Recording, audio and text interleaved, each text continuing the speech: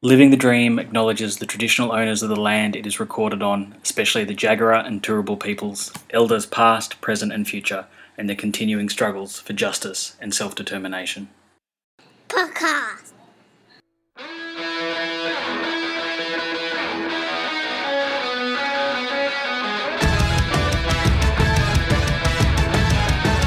Living Dream is a podcast.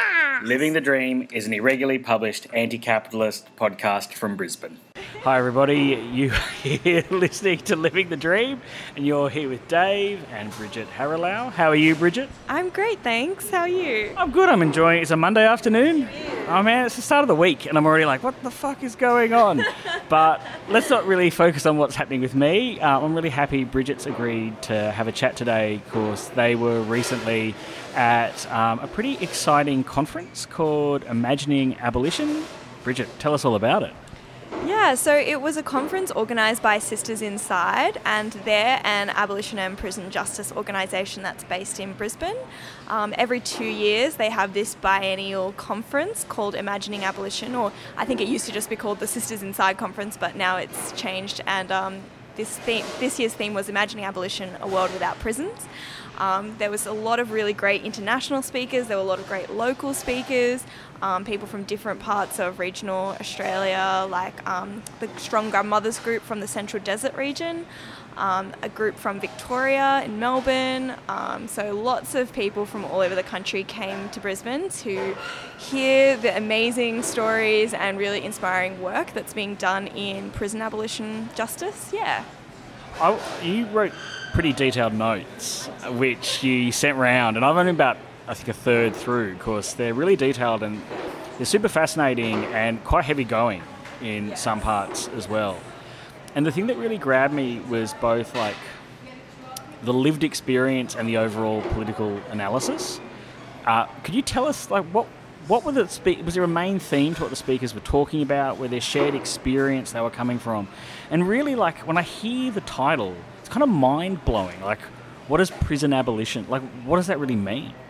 Yeah, I think the whole conference is very grounded in the lived experience of women who have been in prison.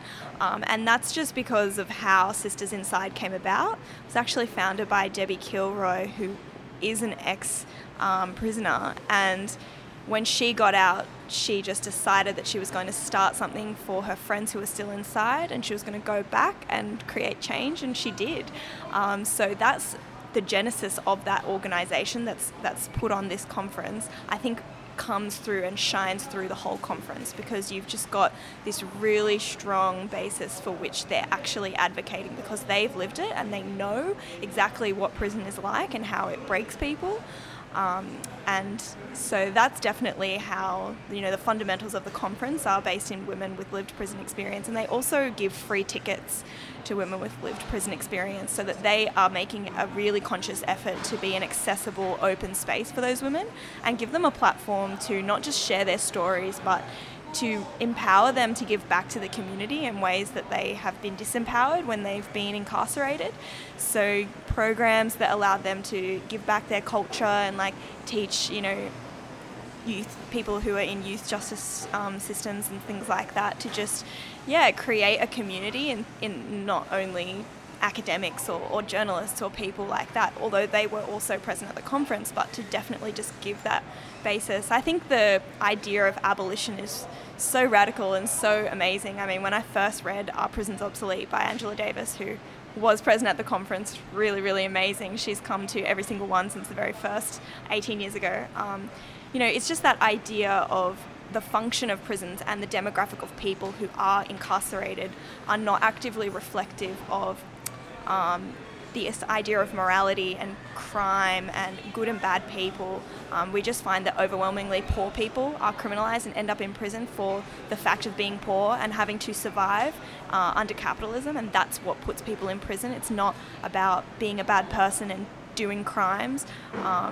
It's more about where you've been born and how you grew up and what opportunities you were given in your life. And in that way, a lot of women who, I think, just from what I heard, a lot of people with homelessness issues and housing issues, people with drug and alcohol addiction, or issues with substance and also just people who didn't have the kind of supportive family life that could have, given them all the opportunities. Like, a lot of them came from abusive families, say their parents, so just a lot of family and sexual violence involved in a lot of these women's lives.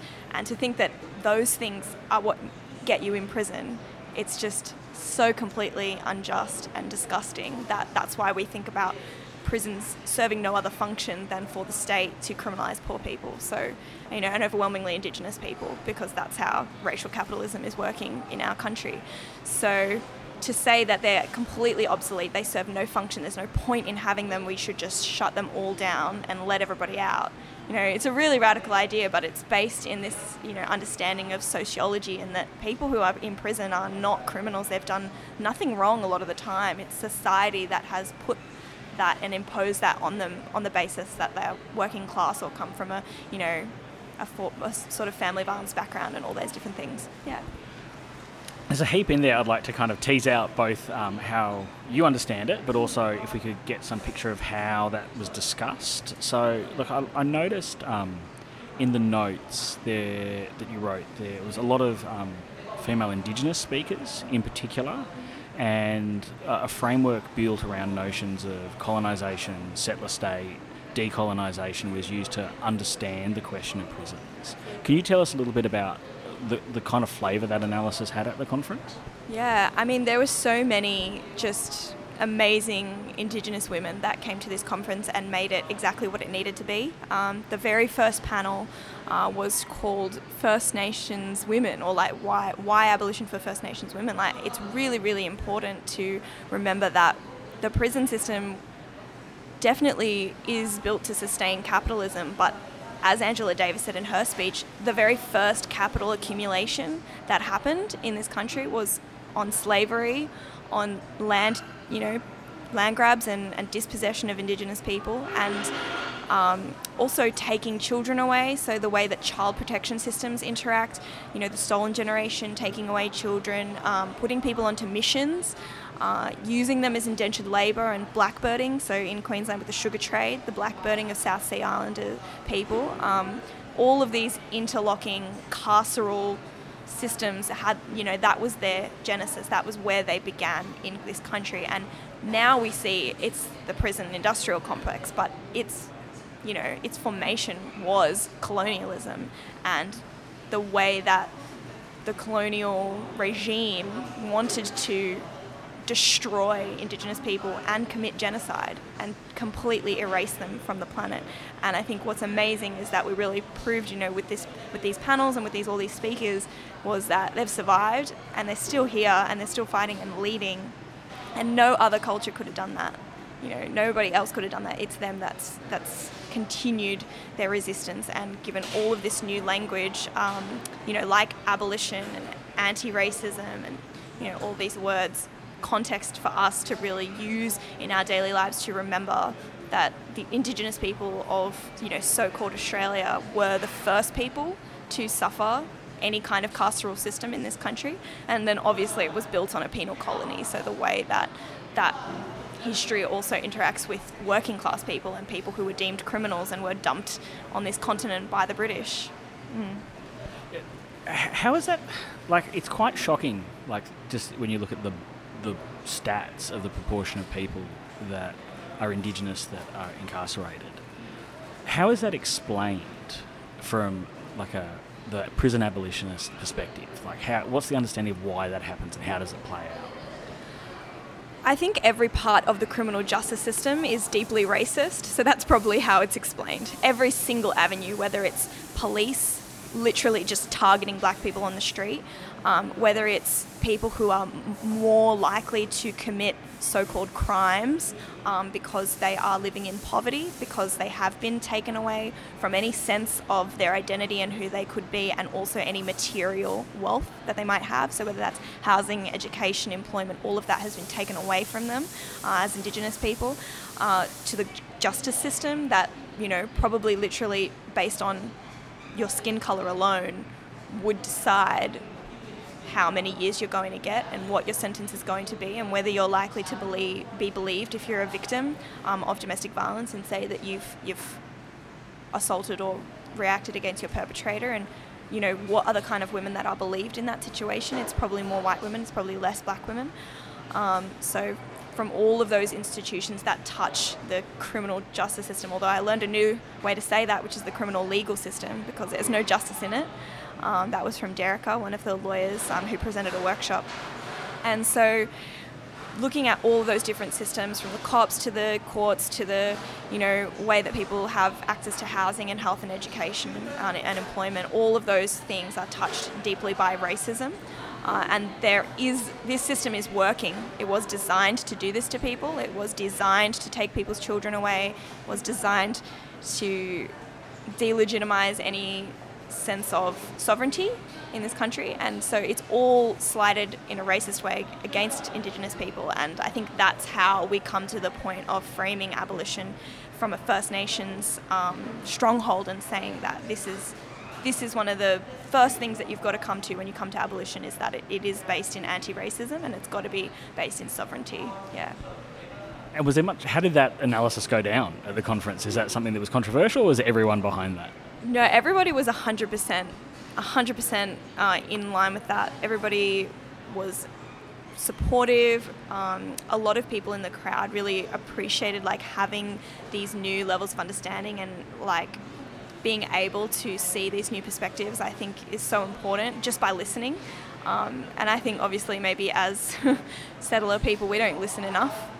So, you know, to be able to hear all these stories and get all these perspectives is really, really a fundamental part of confronting your settler privilege and the fact that, you know, we probably never had family who are incarcerated. And obviously it's very relevant to new groups who are being incarcerated. So, for example, African Australians and the Sudanese population had a big proportion of representation of people who came to the conference for that, because their communities are now going through the exact same thing that Indigenous people have been going through for 240 years, right? So they're really interested in seeing how this is playing out in their own community and learning from how strategies of like Black Power and stuff to help this in their own community so they don't get criminalised as well, or so that they can fight back against that criminalisation. So, yeah. Yeah, it's a really fascinating kind of point of alliance. I think very much from the sidelines, I think I've been seeing some kind of contours of increasing solidarity and alliance between recent migrants from African countries and Indigenous people in Australia, and like a new language almost being developed about how to understand where those oppressions link and things like that. So it's really fascinating to kind of hear that at the conference. There was also quite, from your notes, like really detailed workshops about practical programs. And like that sets off a lot in my head, you know, so I'm kind of interested in both how you saw like the overall analysis and the practical kind of NGO programs fitting together. And, you know, there's a lot of debate about the tensions between words like activism and NGOs and transformation and reform. Did those kind of debates also play out positively or negatively? How do people kind of really grab all those things and not being just kind of like stupidly ultra about it? Yeah, so there was a lot of discussion around whether these kinds of more reformist programs or platforms were valid and legitimate. There were a lot of lawyers who were there at the conference presenting their papers, presenting their work that they've done to look at, diversionary programs and schemes away from the court system and away from prison. People who work with a lot of maybe immigrants who had their visas taken away due to criminal charges against them. One of the workshop presenters was Tanusha Sridharan, and she's a lawyer, and she was looking at how all of these criminal charges that used to just, you serve your time and then you come out, what's happening now is they're actually funneling people directly into immigration detention and deporting them on the basis that they're not allowed to be in the Australian community anymore because they're criminals, quote unquote. So I think that they all have a place in the grand scheme of like pushing forwards towards abolition. Obviously, one-on-one personal legal advice is not going to abolish prisons, but they're part of a larger structure. So I think they fit in really well. But obviously, there was people like activist Vicky Roach who was saying, armed revolution and struggle is the quickest way to get ourselves out of here. Or Angela Davis talking about, we start with women's prisons and we end up with revolution, and that we need to change the world. They're definitely one side of it, and then there's also all of these, community services and programs that are trying to push for the change that we can get right now. And I think that they're definitely all part of the bigger picture and going towards the same direction. But obviously, if you did, work in a community service that was just doing sort of like very one-on-one support for diversionary aid programs for, say, Indigenous youth, maybe if you went to this conference and you heard these revolutionary arguments, you could be more open to looking at stronger ways of advocating or different ways of doing actual organising. I feel like sometimes there's a lot of theory floating around. There's a lot of academics that were also presenting at the conferences. But when we talk about activism and we talk about how are we campaigning, what are we lobbying, what are we doing actually in terms of our organising work, building relationships with people to create policy change and to create all these other things. Obviously, it would be great if all of these different lawyers and academics could learn from that and take those more radical ideas on board. Not to say that everybody is going to be like an armed revolutionary, but, we can dream. Maybe they will be, right? If you're not convinced by Angela Davis's speech, I'm not sure what's going to convince you. Yeah. I think there was a great representation of people from Aotearoa who came to the conference, which was awesome. So People Against Prisons Aotearoa, they came across in a contingent, also with an academic, Tracy McIntosh, I believe. You can double check that name in the conference if you like. And they had a presentation that they did, a workshop that they did, but they were also just, obviously learning and informing their own campaign, and they've been doing such amazing work for so long. So PAPA, they've just recently were very influential in getting police officers in Pride, in like the Pride March in Auckland, to not be able to march in uniform. They've been obviously doing like prison support, so writing letters and advocating for people inside prisons for a really long time. And were such a great presence. I think the Māori presence at this conference was super important because you see so much parallel in the colonialism and the dispossession and all of this intergenerational trauma playing out exactly the same. A lot of people, I think, struggle to contemplate how these systems are literally everywhere in every colonial country. So that's, whether it's Aotearoa, whether it's Turtle Island, whether it's, our continent here, so much parallel, so many similarities, and that is a space for great solidarity. So it was really amazing to have all of these academics and people from Aotearoa to come to the conference and really just, share what they have to share. And I think there's just this one quote that I would really like to share from that academic, Tracy McIntosh. So she's from the University of Auckland, and she was talking about dispossession, and she said, the loss and people who don't know where they're from is very common in prison. Your descent lines and your place to give yourself grounding, rock and anchor. We tether ourselves during storms of confusion and crisis to identity, and that's totally taken away from you in prison. And she said, you are your whakapapa, which is, your lineage and your ancestors, and it's never lost. You are not less than, you are not seeking, you are savouring it. And you're already seated at that table. So I think there's some really beautiful ways of thinking about diaspora, even personally as a second generation immigrant, thinking about dispossession of Indigenous people and that lineage that, it's not lost from you. And often there were a lot of stories of women that found reclaiming their cultural identity and getting back to their roots was so helpful in grounding them so that they could get through prison and get out and help other people. So that was a really beautiful part of the conference as well. Yeah, I find that so difficult, like really interesting, but so difficult. Like it was really interesting reading your notes because I was, if you can type at 90 words per minute, what else are you going to do except transcribe basically the entire conference for everybody who couldn't come? So I think they should be published, right? But I must admit, I read that quote and I'm so allergic to notions of identity. Really? I guess. Oh, interesting. I find it all really, I think, allergic, and so I really I'm really interested because I don't really want to hear too much from me, but how you see, like, this concept of identity and lost identity and reclaiming identity that was really present in so many of the presentations, like why it's so important to these struggles and what potential does it contain? Yeah, well, there was a person who shared their story who had lived prison experience from Aotearoa, and they were Māori, and they were talking about all of the trauma that they received, all of the abuse that they received in their family life, and how that was perpetuated onto their children, and it just, every part of their life was really damaged. And the academic from Aotearoa was saying that you saw the dispossession of that family 5 generations back. 5 generations back when colonialism came to Aotearoa, that's when all of that pain and all of that suffering started.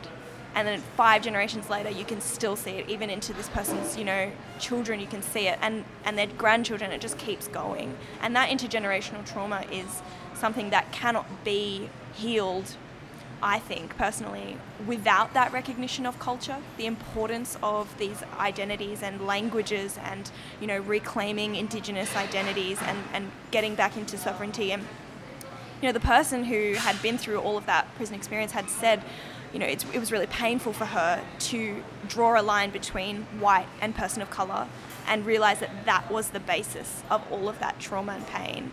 And it's not a comfortable feeling. It's not no one wants to turn around and go, oh, the reason for my whole life being fucked up is literally just because of the colour of my skin, and white people don't want to experience that and confront it. And, it was also painful for her. She didn't want to have to face the truth of why her life had been so derailed by this stupid idea of racism, by something so ridiculous, but that is what the system is built on.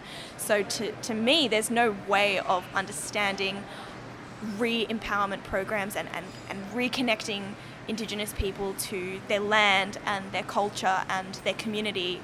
There is no abolition without that, because that is where it started. So if you have the beginning being the dispossession, well, then the healing is the repossession.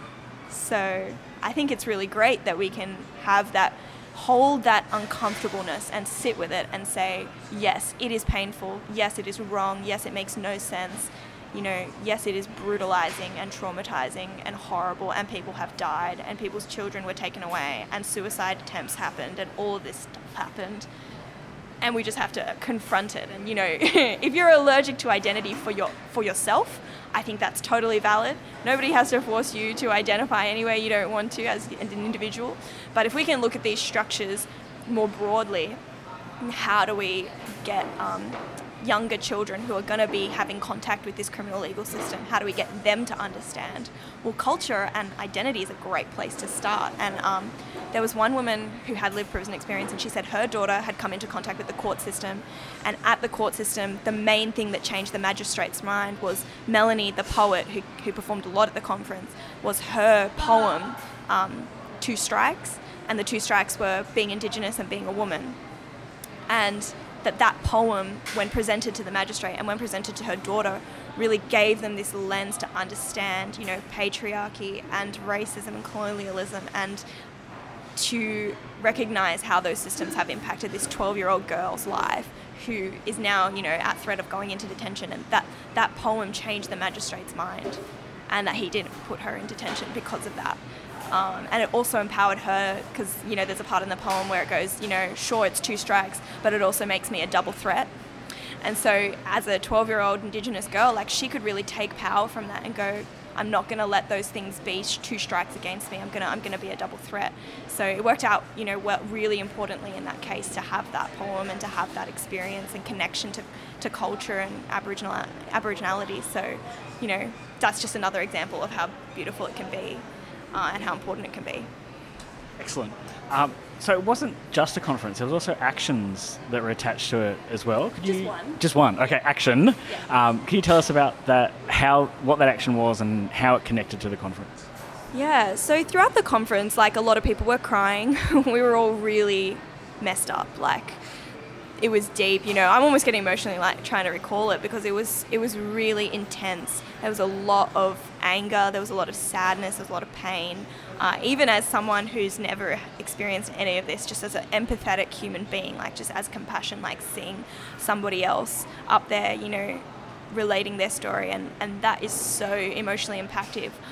Like after Angela Davis's speech, there was a Indigenous person who just came to the front and said, you know, if you're feeling empowered after this and you feel like you want to do something about this, we're just going to go down to police headquarters, which was just across the road, where they were locking up Indigenous girls there, a lot of Indigenous girls, but girls in general on remand are taken to that watch house, to the police headquarters. We're just going to walk down there and we're going to put ochre all over their headquarters, because, you know, the ochre was symbolising, you know, the blood of Indigenous people that is on their hands, and it was actually also suggested by the family of David Dungay Hill Jr., and that family, they live out in Ipswich, and we're trying to support them through the coronial inquest of their son, who was a death in custody. So we took ourselves to the streets and we marched up to police headquarters. We went inside, we occupied the space, and we were chanting, you know, say their name. And we were saying all of the names of people in custody, you know, whether it was David Yock or whether it was David Dungay Hill Jr., whether it was, you know, Wayne Fella Morrison, a lot of people, Ms. Dew.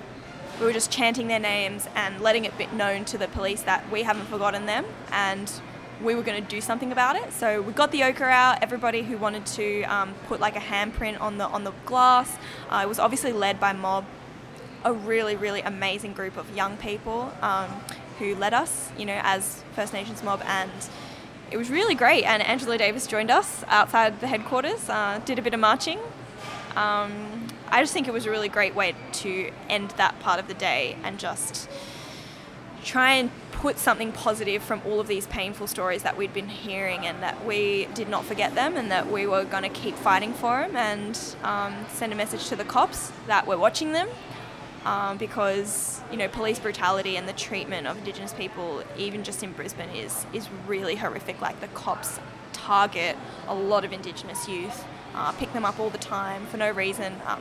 There were some kids from the watch house who were saying they'd get pulled up by the cops and they'd get searched for no reason, and then if they had a phone on them, the cops would say, oh, you stole it. Because a black kid can't have their own phone, because that's how racist they are. So they take the kids down, they use any excuse to take kids down to the station, even if there was just having a phone on them. I mean, ridiculous, completely ridiculous. So yeah, that was a really good action and an important way to manifest everything that we were talking about at the conference into a real political action. It's impossible to overemphasise, I guess, as well, how fatal a place like a watch house can be for young Indigenous people in Australia. You know that, like, when you know, Black Lives Matters appeared in the United States, you know, there's a lot of that language began to kind of come into Australia, and, you know, the focus was on being shot in the street. But in Australia, they're going to run you over, beat you up, and kill you in the back of the paddy van. You know, there's a particular kind of link with incarceration and brutality, you know, that is focused on Indigenous people, where it's not. It's the most dangerous place for young Indigenous people to be arrested.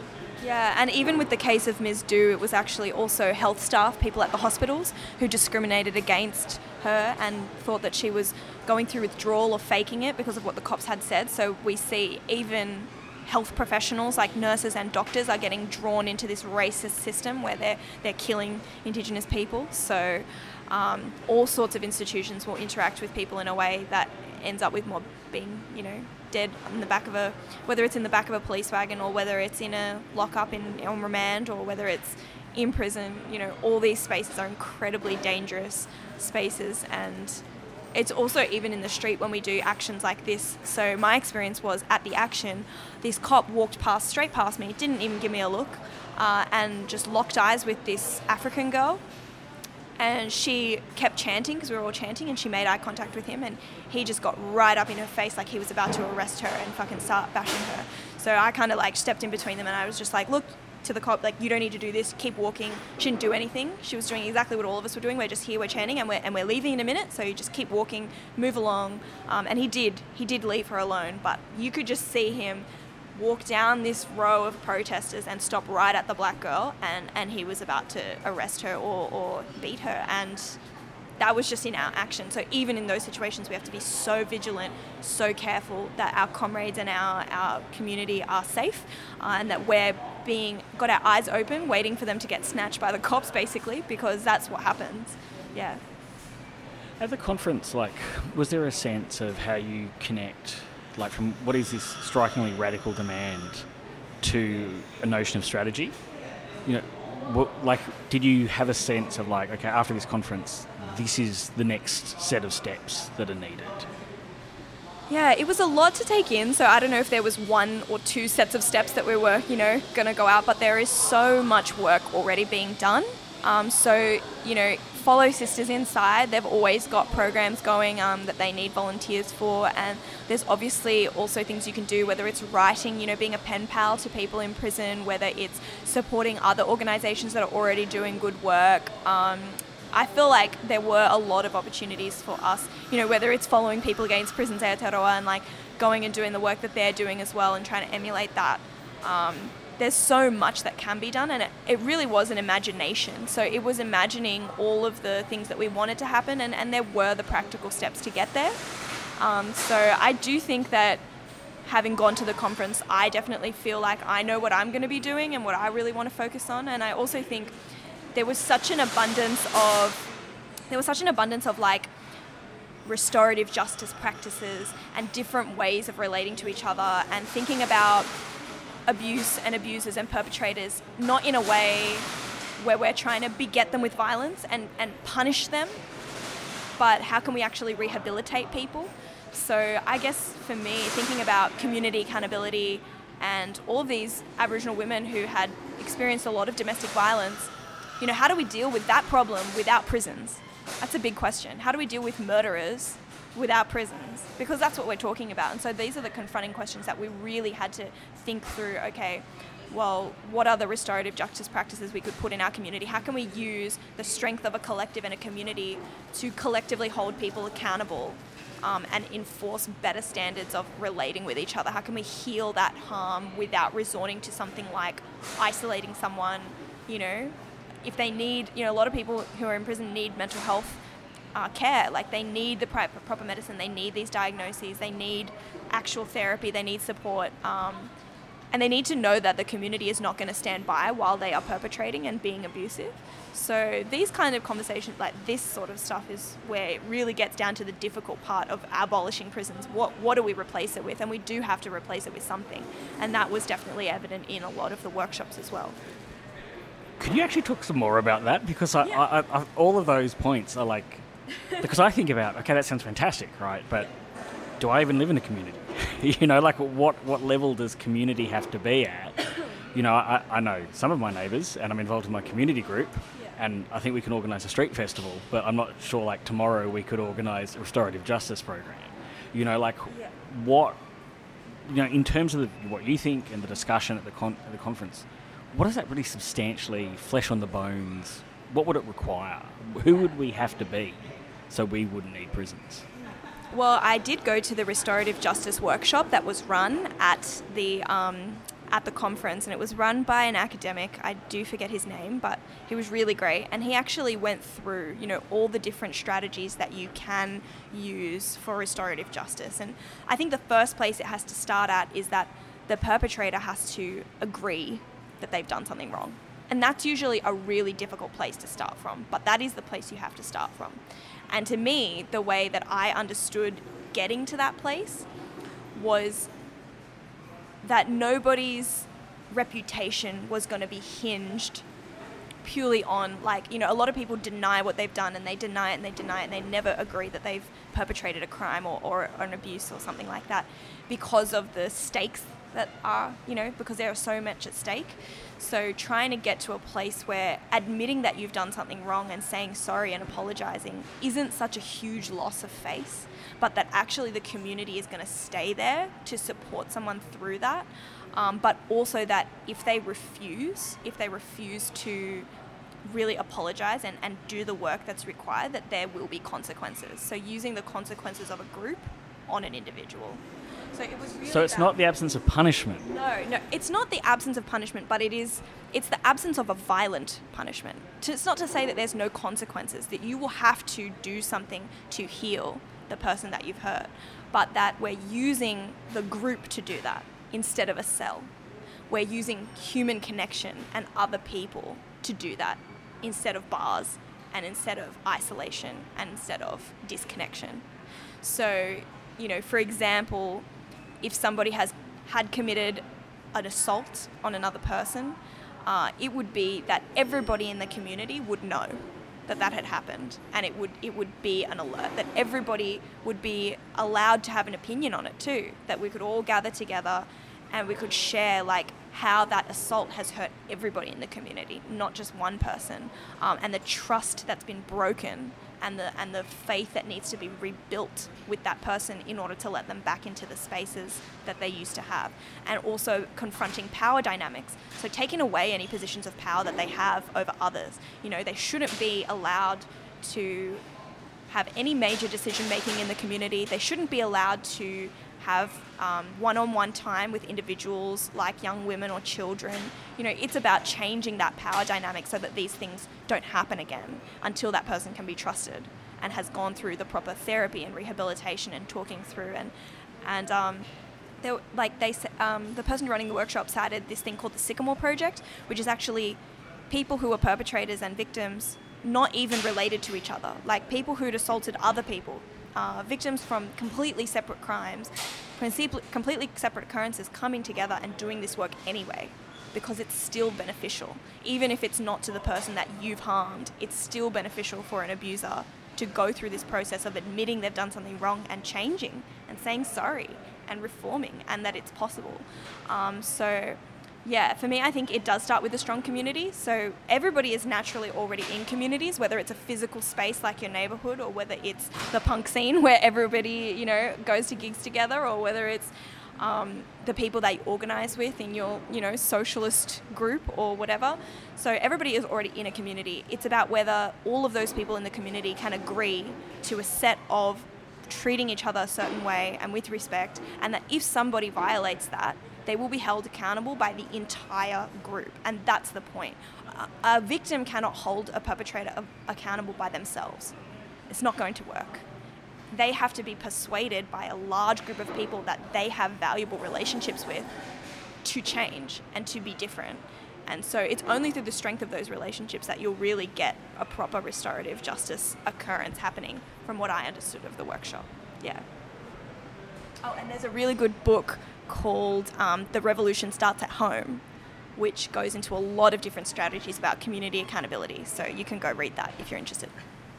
Thanks. So I've obviously we can't summarise the entire conference. What else do we need to talk about coming from there you think is really important? I think I would just have some points from Angela Davis's speech that were really amazing. So she was one of the speakers that made a really important point to talk about global capitalism and the way that the prison industrial complex is functioning in our country. So the fact that prison labour is actually used as free labour to produce things, this happens, also in the United States. The fact that it's the continuation of colonialism and slavery to keep, 2% of our population are Indigenous, except 30% behind bars. So they're actually doing something. They're disenfranchising a group that have power and threat to take and challenge the state. She talked about abolition feminism as well. So looking at how feminism and women who are encouraging this carceral mentality, encouraging, we should lock people up, we should throw them away, a discarding kind of feminism, a feminism that doesn't think holistically about humans. Because, if you throw someone away, if you disappear someone into a prison, that problem that they've created doesn't go away. It doesn't go anywhere. So did that mean there was some kind of interrelationship with a Me Too conversation happening here? How did that play out? And white feminism in particular. So abolition feminism as opposed to white feminism, white liberal feminism, in which, people are really focused on these individual, perpetrators instead of a larger structural conversation, and also about the gender policing and the gender binary that is instituted into prisons. So if you're not a prison abolitionist, then what do you think that trans people who are incarcerated should continue to be policed and misgendered and put into the wrong prison? You know, it's this kind of idea that prisons themselves perpetuate patriarchy and they perpetuate capitalism. So everything is interrelated. I think that was a lot of what Angela Davis was talking about. And she also really railed against these ideas of like diversity, inclusion, reconciliation as the way forward for anti-racism.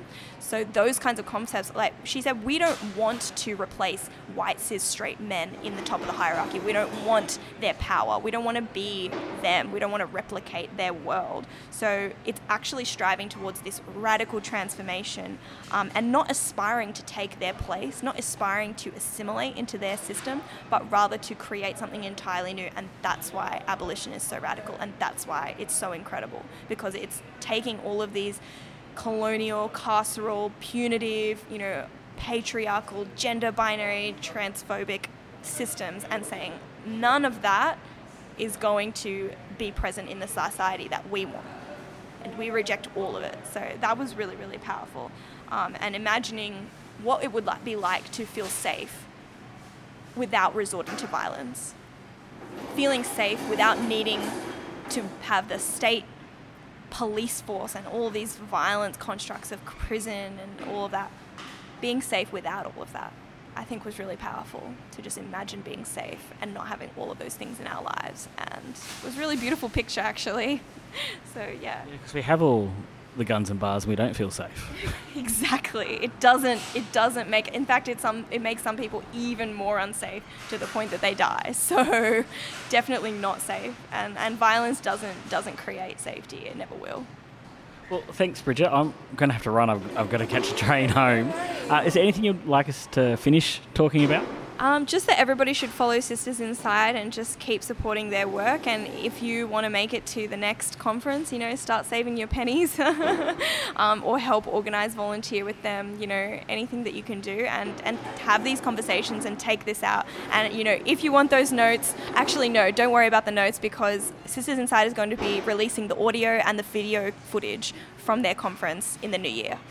Fantastic. Thank you very much, Bridget. I hope you enjoy the rest of the afternoon. You've been listening to Living the Dream.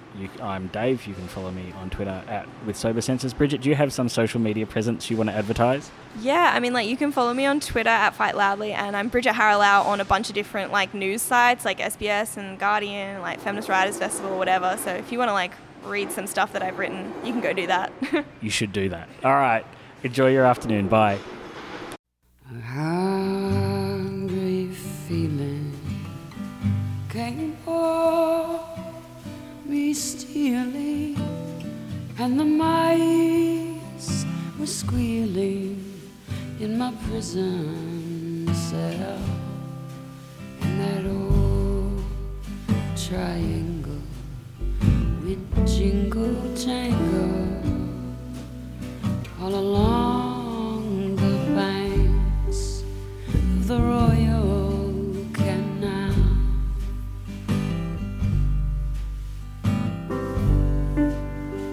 To start the morning with the warden bawling, get up out of bed, you, and clean out yourself. And that old triangle with jingle jangle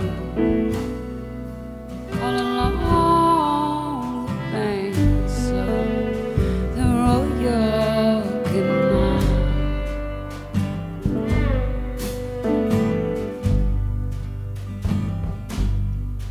Well, the screw was a peeping, and the light was sleeping as he lay weeping for his girl Sal.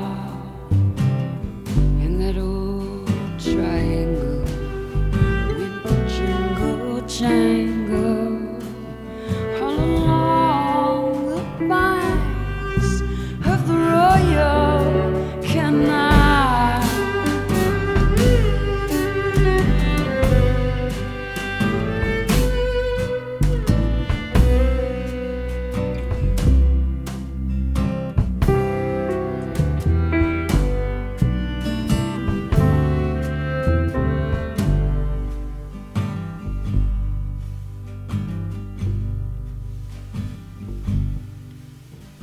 a fine spring evening, the lake lay dreaming, and the seagulls were wheeling high above the wall. And that old triangle with jingle jangle all along the banks of the Royal Canal.